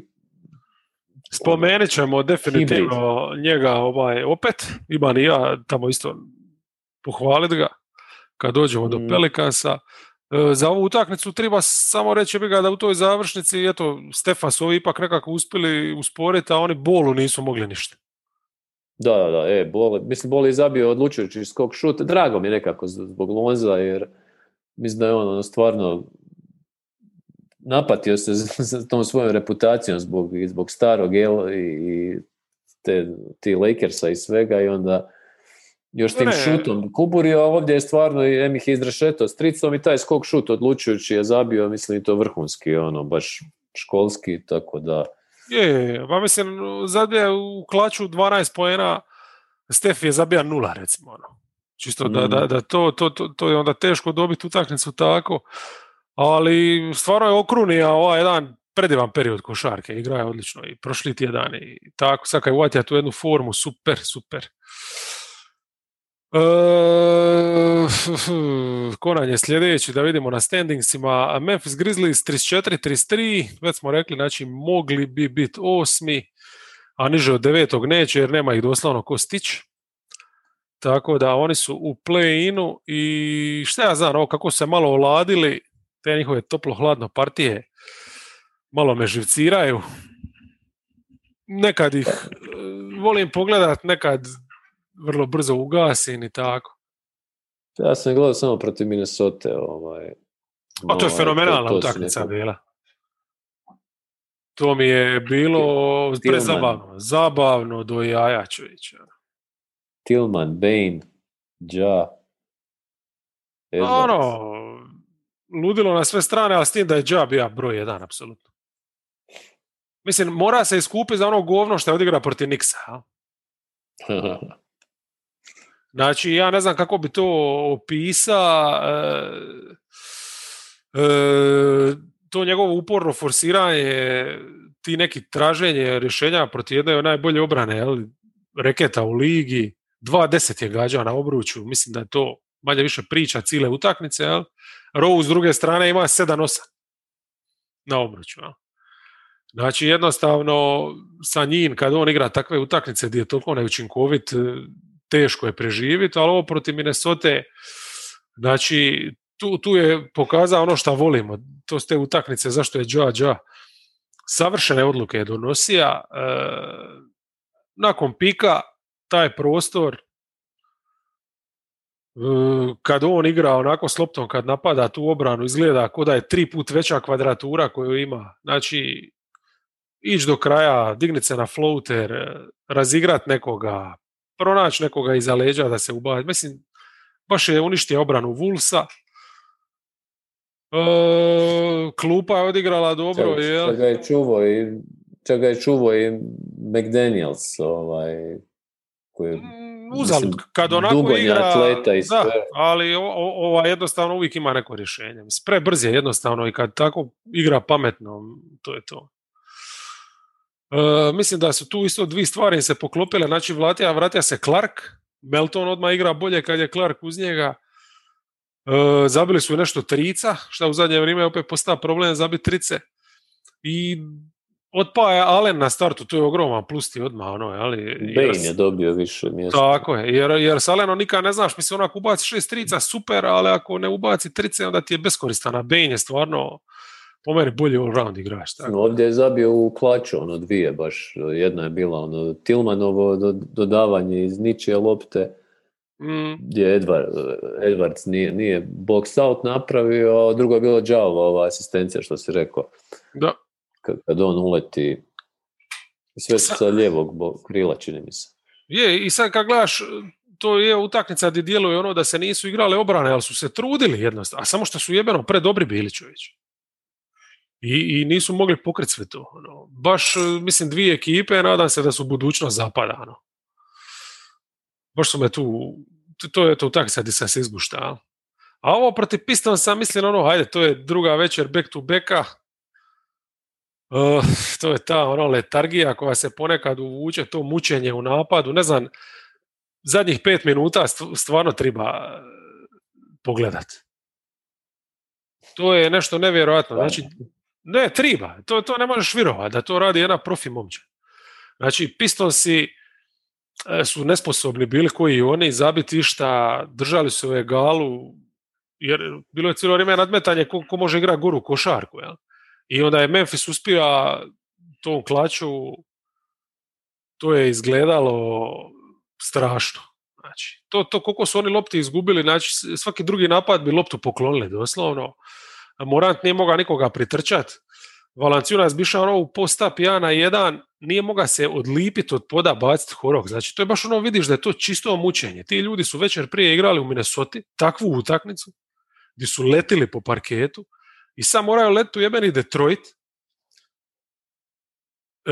i kao istrčati na parket i sad, znaš, ono, mislim, odakle će oni izvući neku rezervu energije za odigrati išta pošteno, pogotovo sad ono naš u 47. minuti utakmice.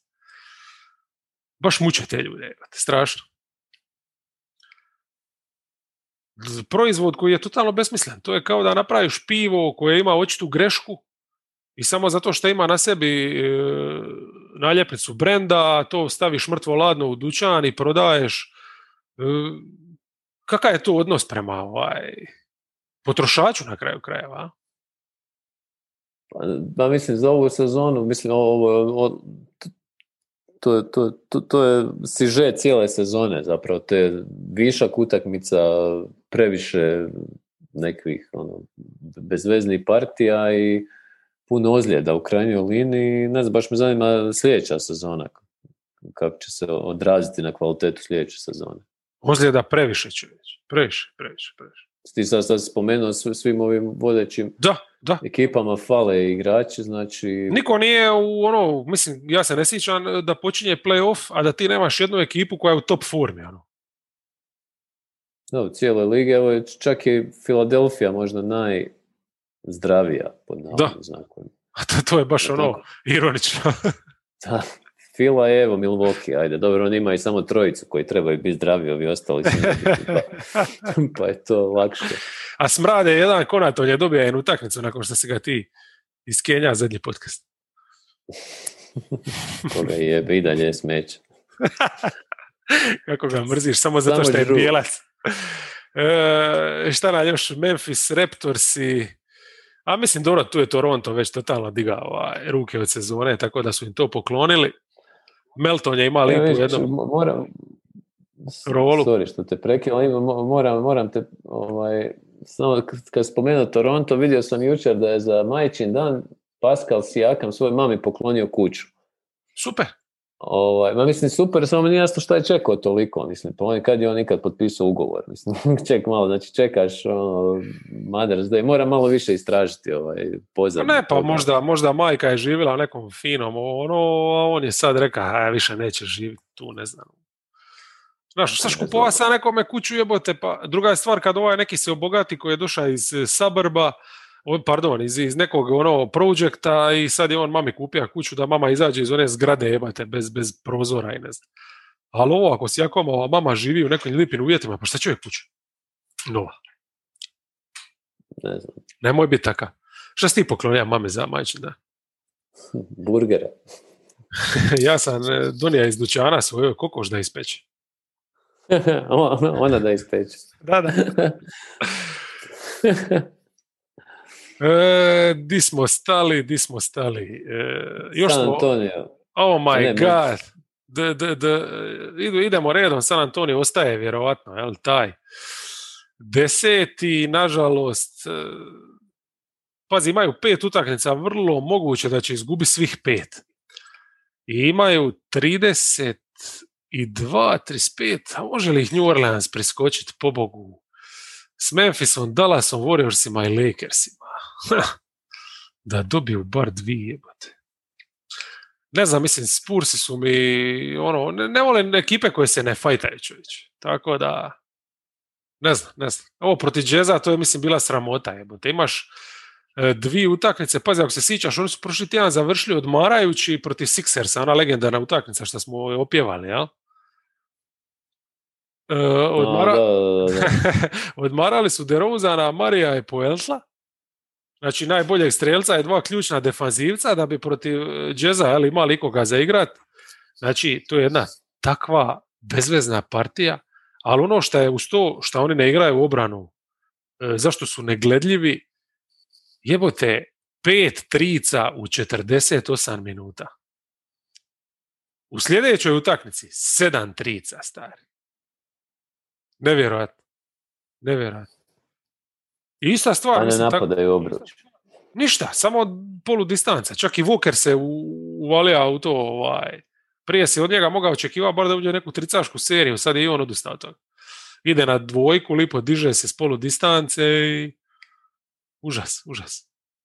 4 trice su ubacili protiv Kingsa i ovo zadnju protiv Blazersa. To nisam htio niti pogledati kako su ubacili trica, potpuno je nebitno, ali su oni potpuno nebitni. I druga utakmica protiv Jazza, znači sramota, nakon što se osramotija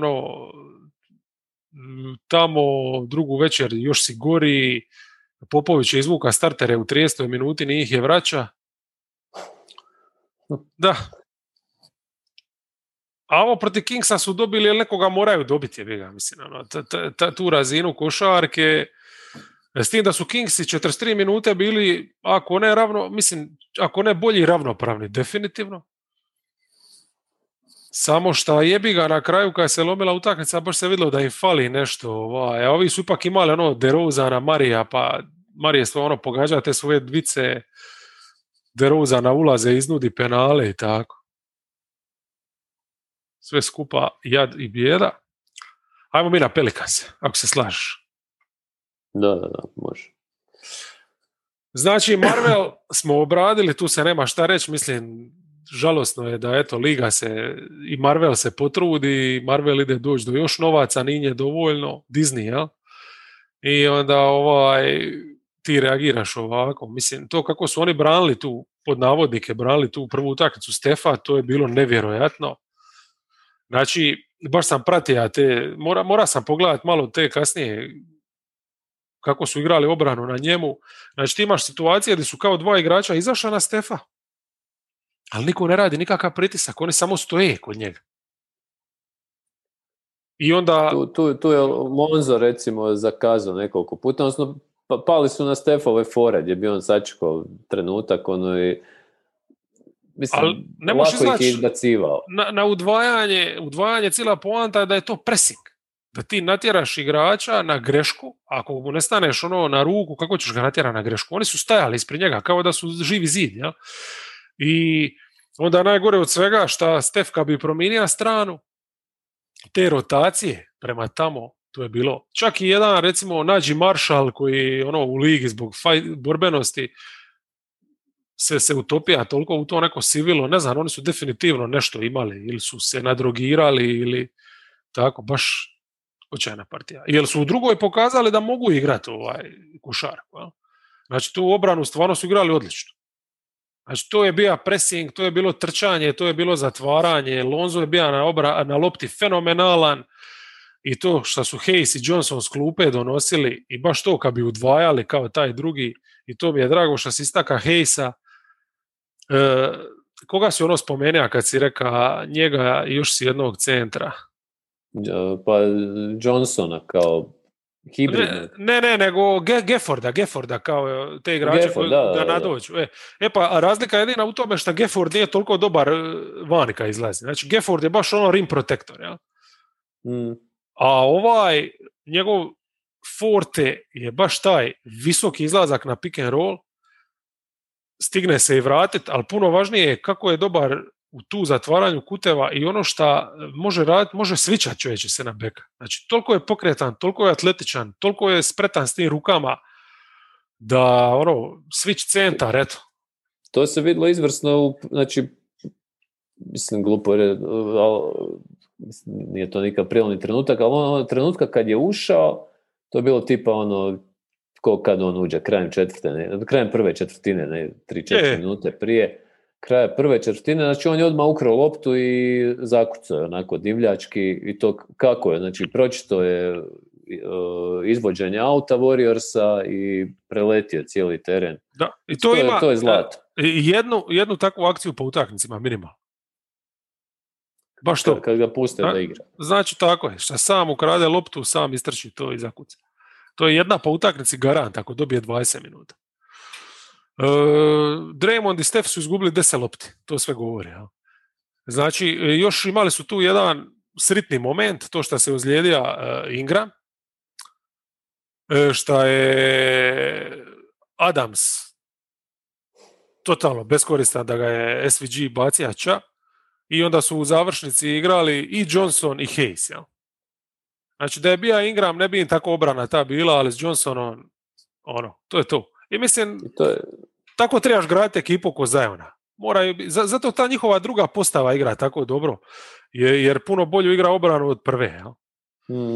Da, mislim, Adam stvarno, mislim već da je to opjevano toliko puta, glupo je ponavljati, ali tek kad Gafford dobije minute i odigra ovakvu utakmicu i onda u istoj partiji vidiš da Adamsa uopće ni ne primjećuješ da na parketu, osim po nekim greškama i sporosti, i onda to je izvanredno i tu vrijedi istaknuti, to je vjerojatno utakmica gdje je Zion slomio prst. Ja mislim da je to bilo početkom drugog poluvremena u nekoj akciji se ulovio za ruku, nisam siguran, ne znam, ali evo. Drago mi je recimo samo to isto što ja nisam jedini senilac. Ja sam navodno prošli podcast ovoga a Sexton je zvao Claxton, što je vrlo moguće, jer mislim, dobro, znam da sam ovu sezonu u startu imao ogromni problema što sam stalno Middletona zvao Holiday i obrnuto, a ti si uporno zoveš Hayesa Gafford i tako, mislim da nam triba alkohola ili nešto. Šta sam ga opet? Nema veze, ali to je ljepota. To je dobro razlikujem. Ma mislim da bih pripoznao u onoj policijskoj liniji bih pripoznao, sigurno. Hayesa sigurno. Da. Znači, van serijski je Zion isto odigrao utakmicu. Njega su isto udvajali, on je puno bolje to rješava nego što su to radili i Draymond i Steph kad bi ih udvojili. I Lonzo, partija ta života, već smo spomenuli kako je dobar bio u toj završnici. Eto, baš su dobri i sad s jedne strane je šteta što nema Ingrama i Ziona, ali kad nema, pogotovo Ingrama, kad se te otvore minute za neke ove igrače koji su više skloni defanzivi, oni bi mogli ovdje možda čak se i s ovom postavom ubaciti. Nekako prošvercati. Jer evo recimo, protiv Sixersa su bili, mislim, bez dva prva strijelca, toliko borbeni da su i stvarno namučili. U zadnjoj šihti su starteri Sixersa to išli riješiti. Znači, Lonzo je bio dobar, niko nije mogao pogoditi skok šut, izvjesni Gabriel s klupe, ubacija neke trice, ali to nije Father Gabriel iz Walking Deada, nego neki drugi. Ima oba oka. Ali opet Hayes, Johnson i Kyra Lewis ludilo, ali neko koga moram istaknuti. Mislim da ti si ga istaknija malo prije u jednom negativnom kontekstu kao čovjek koji uzima minute Hayesu. Mislim da oba zaslužuju minute više od Adamsa. A to je Hernan Gomez, tako je. Znači, to je drugi jedan tip centra, on ti sigurno ne može dati ovo što ti donosi Hayes, ali evo recimo, prošli tjedan, čini mi se, ili bija prošli, pretpošli, ne znam, Towns 1-1 u postu, bez problema. Ovdje je on Embida 1-1 drža više nego pristojno.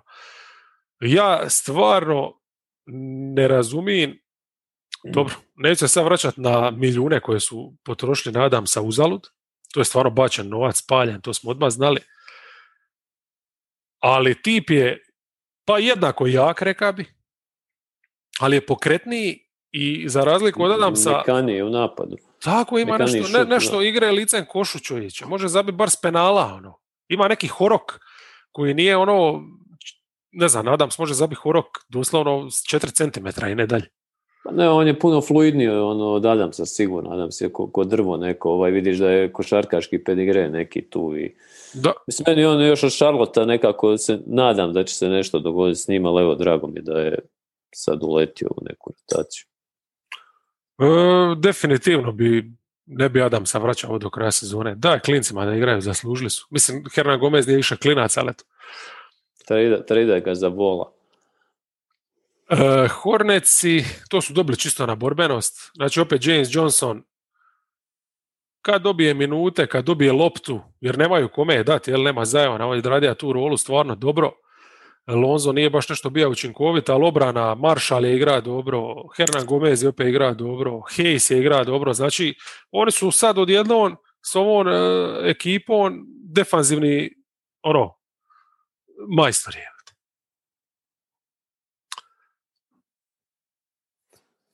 Vrh. Ko nam je ostao? Kingsi, dobro, oni su otpali, to možemo onda ukratko.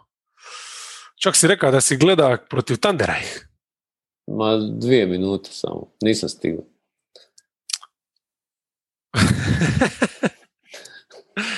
Sad prije podcasta sam upalio jer sam shvatio da to je jedna ekipa koju nisam vidio na zapadu, pa rekao ajde. Ajde da vidim ih malo. Što je najgore od svega, igrali su ovaj tjedan 2 protiv Thundera, Ja sam ovo sinoć upalio. Dobro, to su odradili bez problema, ali Thunder igra bez ikoga. Ali ova prva, ajmo reći da je bio početak nekog njihovog tog momenta. Znači nemaš Foxa, nemaš Haliburtona i Wright i Holmes su instant našli kemiju. Ja? Znači Holmes stvarno izgleda dobro, već prošli tjedan smo ga opjevali da nije dugo se mučio uvati ritam, bez problema su ovo odradili.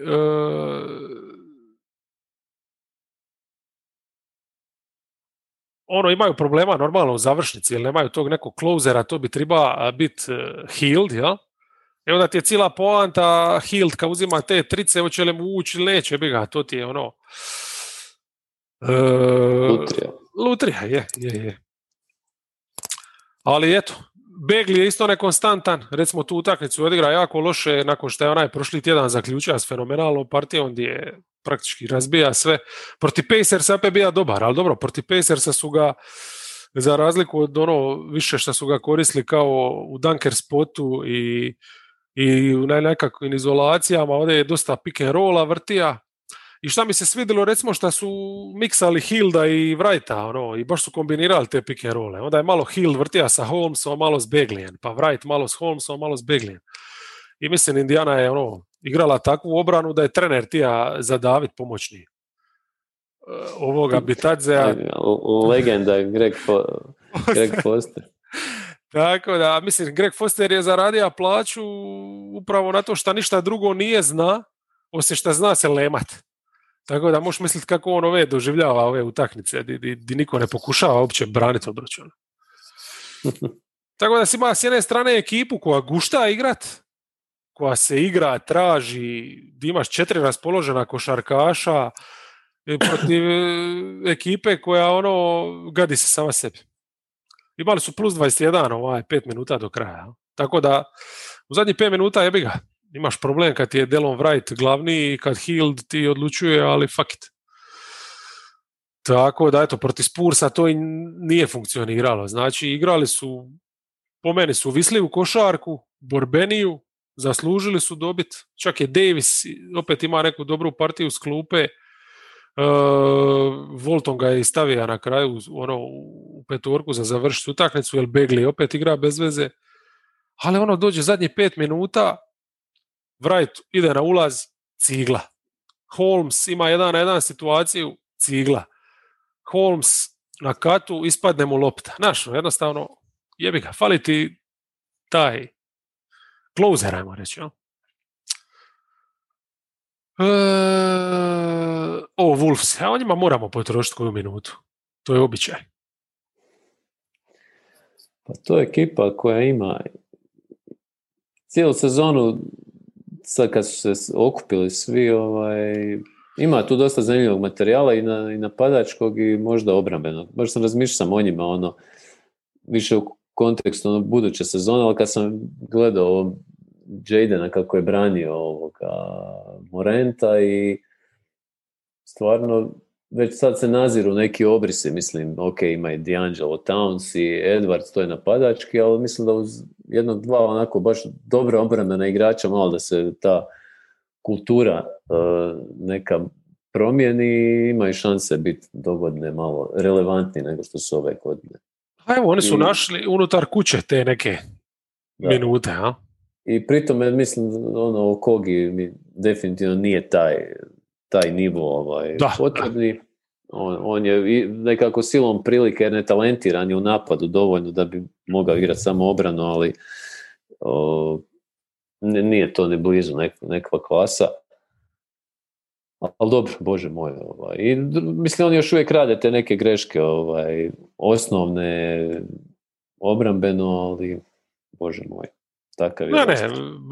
Bar se trude, našli su neku šemu, igraju aktivnije, vidi se iz utakmice u utakmicu, ne znam, ima i Towns odlični defanzivni minuta, Edwards igra sve bolje na tom dijelu parketa, jedino za Russella nema nade, ali to je tako. Ali ovo što si reka da su našli taj balans, to je znači koliko u biti sreću su imali što je Beasley otpa, da ne moraju njega gurati na parket, jer to je igrač koji je potpuno nepotreban koliko su ovi dobri. Znači on bi samo smeta, s jedne strane bi u napadu smeta, uzima bi posjede Edwardsu i Russellu i Townsu, s druge strane bi uzima minute McDanielsu i Okogiju koji su ti bitni za obranu. Slaže se za Okogija, on ti nije za budućnost, ali ti je nekakav uzorak šta trebaš naći. Znači, ali on je na lopti super, mislim, ok. Pa i ovo je protiv Grizzliesa imao dobrih reakcija i to sve, ali premalo mi je toga, ukupno gledajući ga mi je rupetina. Da, ne možeš ga predugo držati, ne možeš ga staviti u zadnjoj četvrtini na parket. Ne da je on toliko u obrani koliko u napadu je beskoristan. Tako je. To bi teško, mislim da bi davao u obrani bi bio najbolji svih vremena, valjda treba biti defanzivac. Pazi, ja se, evo, recimo McDanielsa, stvarno, to je takav ulov, taj momak. Znači, je. Ali opet, evo, recimo, večer kako ima Morant, on ništa nije mogao mučak. Ja se ne sjećam, znači, da njega možeš nadjačat, ali da ga neko driblingom izbaci iz igre. To mu niko kroz sezonu nije uspio. Znači, on je toliko fokusiran na loptu, igra ko veteran, Morant ga je uspio nekoliko puta baš po ćevape poslat. A Okogi koji je samo takav terijer jebi ga, mislim, koji probija se kroz taj blok ko da ne postoji sutra, jednostavno Morant je za njega Speedy Gonzalez. Tako da to je jednostavno takva večer di jedino šta te drži je kad Edwards luduje. Mislim, Edwards je odigra takvu utakmicu napadački da to je bilo Rapsodija čista. 8 trica ludilo, tako Mislim, on je tricaški, toplo, hladno i to, ali meni su njegovi ulazi fantastični za gledati. Jednostavno, ta snaga, moć. S kim bi ga usporedio, a da nije Zion, jel? Recimo, Zion je popularno ga usporediti s njim čisto zbog te moći, jel? I mladi su. Da. Ali od nekih veterana nekad. Pa ne znam, Wade onako na prvu, možda i zbog toga, malo nabijenog. Meni je to isto uspjela, prva neka. Wade neka, ne znam. S tim da je on veliki Wade, je. Da, on je puno je onako mišićaviji, pogotovo u ovoj fazi karijere. Ne, pogodili su totalno s draftom. On, McDaniels, to je to. Mislim, ova utakmica, bitno je isto reći da je Russell starta nakon dugo vremena, Rubija, da. Znači, ajmo reći da idu to testirati isto. Jer na kraju krajeva šta, mislim, on ti onako igra te sve ključne minute, to što kasnije igra malo s rezervama, eto. Podilili su te šihte s rezervama, umjesto da je on u svima, dobija je malo on, malo Towns, malo Edwards, sve je to ok. Rubio onako nije dugoročno rješenje. Kad zamijeniš njih dva, obrana ti je slabija u startu. Ali, fuck it, ono je, šta? Računaš da će dobiti od Edwards. Mislim, mene je iskreno bilo dosta čudno da Russell odmah nije skočio u petorku. Tako da, mislim da je to čak i dobro, jednostavno. Nema zaštićenih životinja. Ne, tu su Russell ima talent za bi puno više od onog šta je. Nažalost, on uglavnom igra kao da je gunner s klupe. A njemu ta karijera tako toplo, hladno ide. Ali kad bi on se baš uvatio tog nekog playmakerskog posla, kad bi ima bolju selekciju šuta, kad bi se malo podredio, bez obzira što je defanzivno negativan, on bi mogao biti jedan solidan playmaker na start. Pa on sigurno i posjeduje taj razigravački gen. Apsolutno. Samo što ga ne njeguje. Da. Kao što njeguje taj šuterski. Da, i to je šteta. Šteta, mislim, pogotovo, znaš, ima već u ekipi na treninzima, imaš Rubija koji je stvarno, uz sve svoje te neke šuterske felere, ali on je vrhunski, menadžer igre, on je baš, rasni playmaker, vrsta koja izumire, mislim, nemaš baš puno takvi, tako da, ali dobro, D'Angelo, specifičan lik, karakter, tako da, ništa me ne čudi. Sad će nekog Španjolca učiti, što. Towns nije ima neki tjedan i u ovoj utakmici protiv Memphisa i protiv Miamija je bio u problemu s penalima i tako. Miami je bio preraspoložen da bi oni to mogli pratiti tako s nekim problemima koje su imali.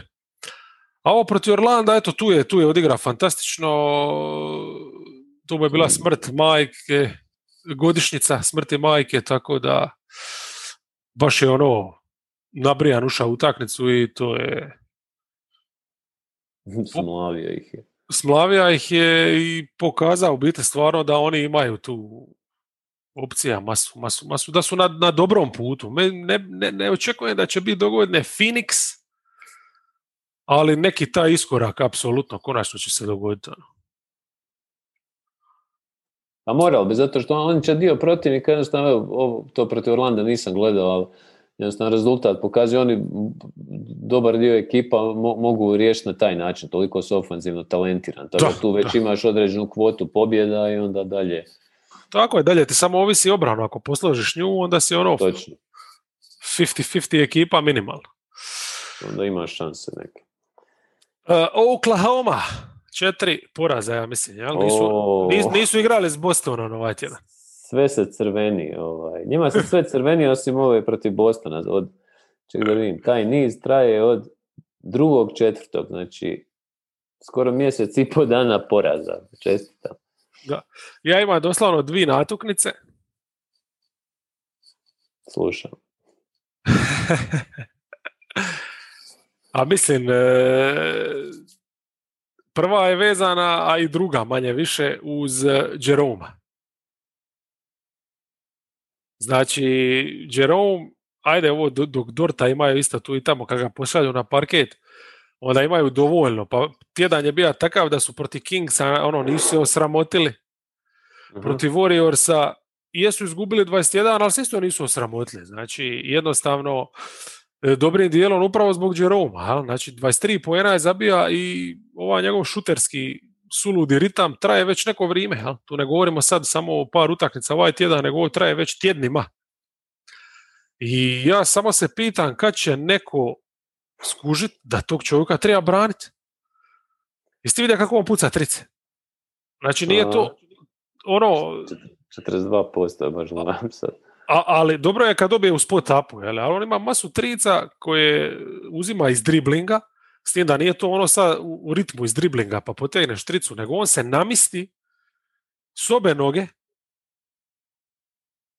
kao da izvodi slobodno, digne se i puca tu otvorenu tricu. Znači daj ljudi, branite ga, pošaljite nekoga da mu pokuša izazvati šut, jer to je jebeni elitni tricaš. Do sad ste to mogli skušiti. Međutim, Thunder kao Thunder, to je druga i zadnja natuknica, protiv Warriorsa i u ovoj drugoj utakmici protiv Kingsa na parket je posla momčad bez Jeroma, jer predobar je trenutno, ne možeš riskirati ništa. Oni imaju Znaš, ko što i Brooklyn dugo vremena ne znaš šta gledaš, koju postavu gledaš, tako je Oklahoma, samo što iz potpuno suprotnih razloga. Da, kod njih je ako odigraš 2 dobre utakmice, ispadaš, jel? Odmah, daj Maledona odmah. Da Maledon će igrati cijelu sezonu, on neće ispasti bez brige, jer njemu se 2 ne mogu dobre zalomiti. Dobro, moj prijatelj Moses Brown je izborio mjesto startera. Da, on je zakaparan isto za igrati cijelu sezonu, nema problema. Da, pa ne znam, ja nisam ništa posebno uočio, osim što je Steph Dorta uništio u pojam, pa ne znam kako će to djelovati. Tako da i Dort je uzeo isto slobodno, sad se odmah sljedeću utakmicu. Da, kod psihijatra. Ne znam, od ove ekipe, mislim, Bazley mi je imao dobrih trenutaka. On sa onim svojim ulazima dugim i pogotovo jer on je ljevak, jel tako? Je. Pa ali na desnu stranu, jer recimo protiv Warriorsa to kad je bila ova utakmica, pa je tu imao nekoliko dobrih poteza, šta je li se još neko istaknuo? Ne znam, ko tebi od cijele ove plejade bisera bi za 2 godine mogao igrati sa SGA i ovogodišnji? To smo već obrađivali, niko. A obrađivali smo ranking, ali tad smo rangirali samo 5 igrača, sad ih tu ima bratu 10 u rotaciji.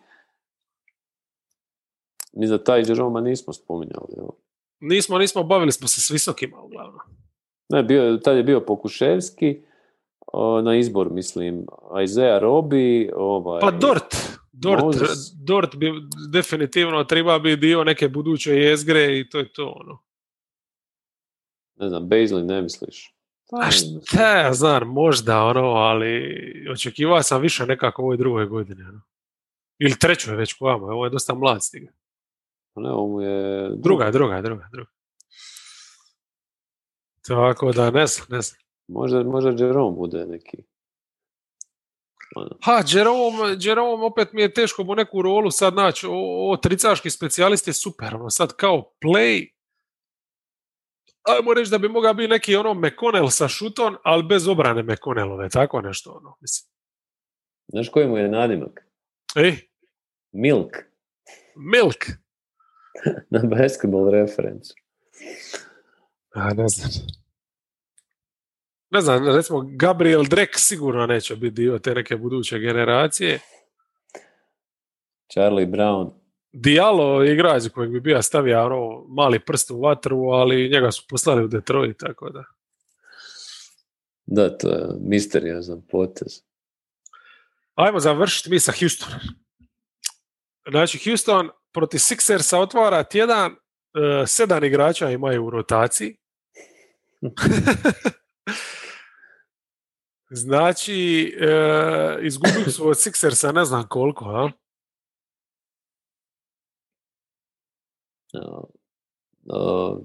20. Tako nešto. Ali su izgubili to u onim minutama kad na parketu nije bilo Olinika, koji je, znači, da je sad neka gusta fantasy sezona, pa neko pokupi Olinika, stari. Olinik ti dobije ligu. Ovo kako igra od kada je došao Houston. Free agent. Ne vjero fucking jat.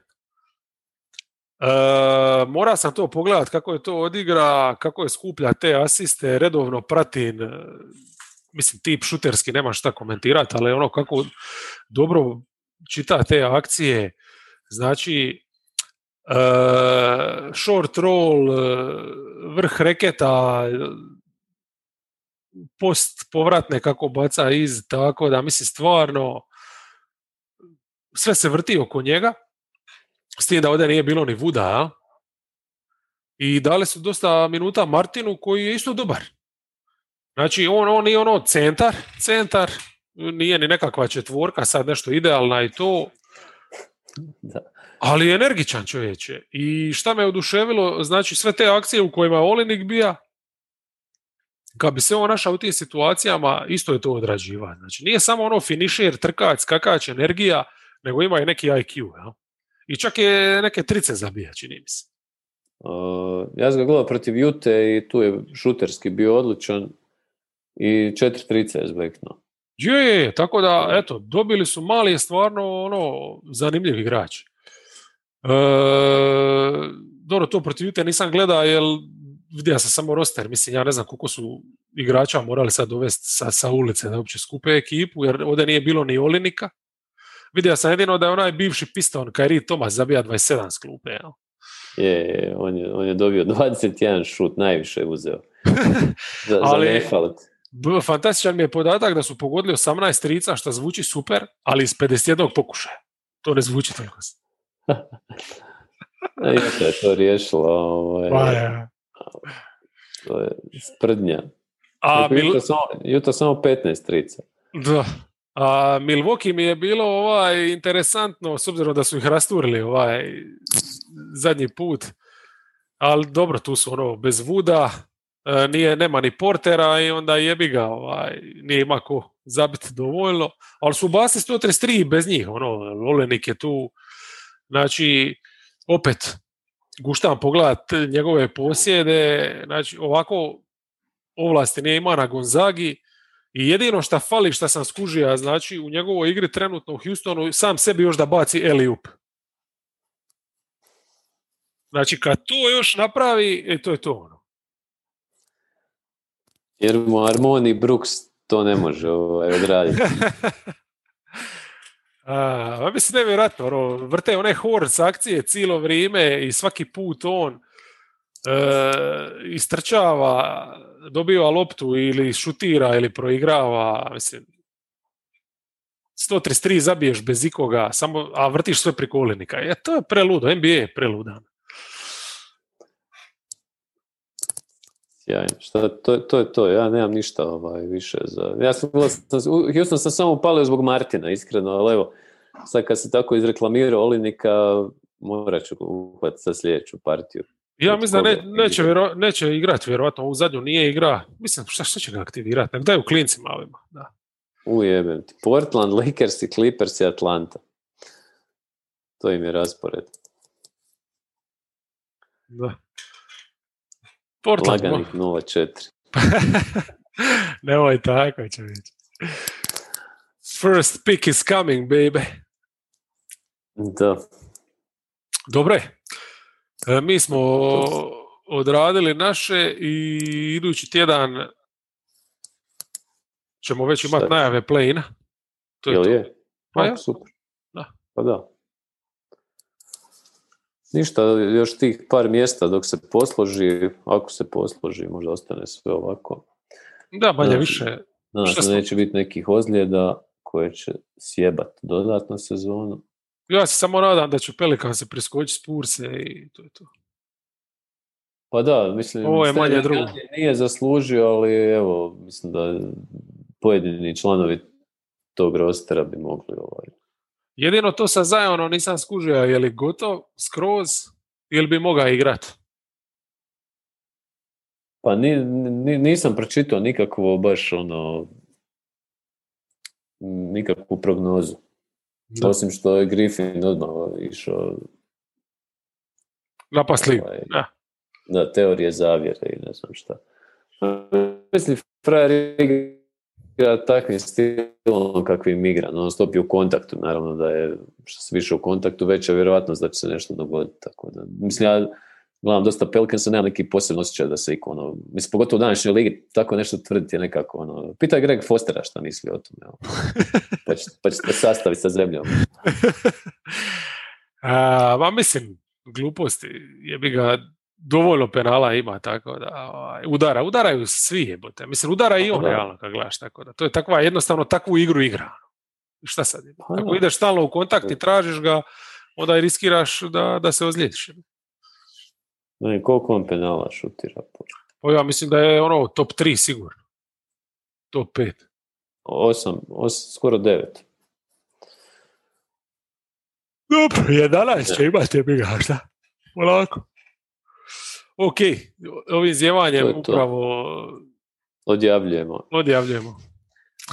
Imamo i specijalne efekte. Outro.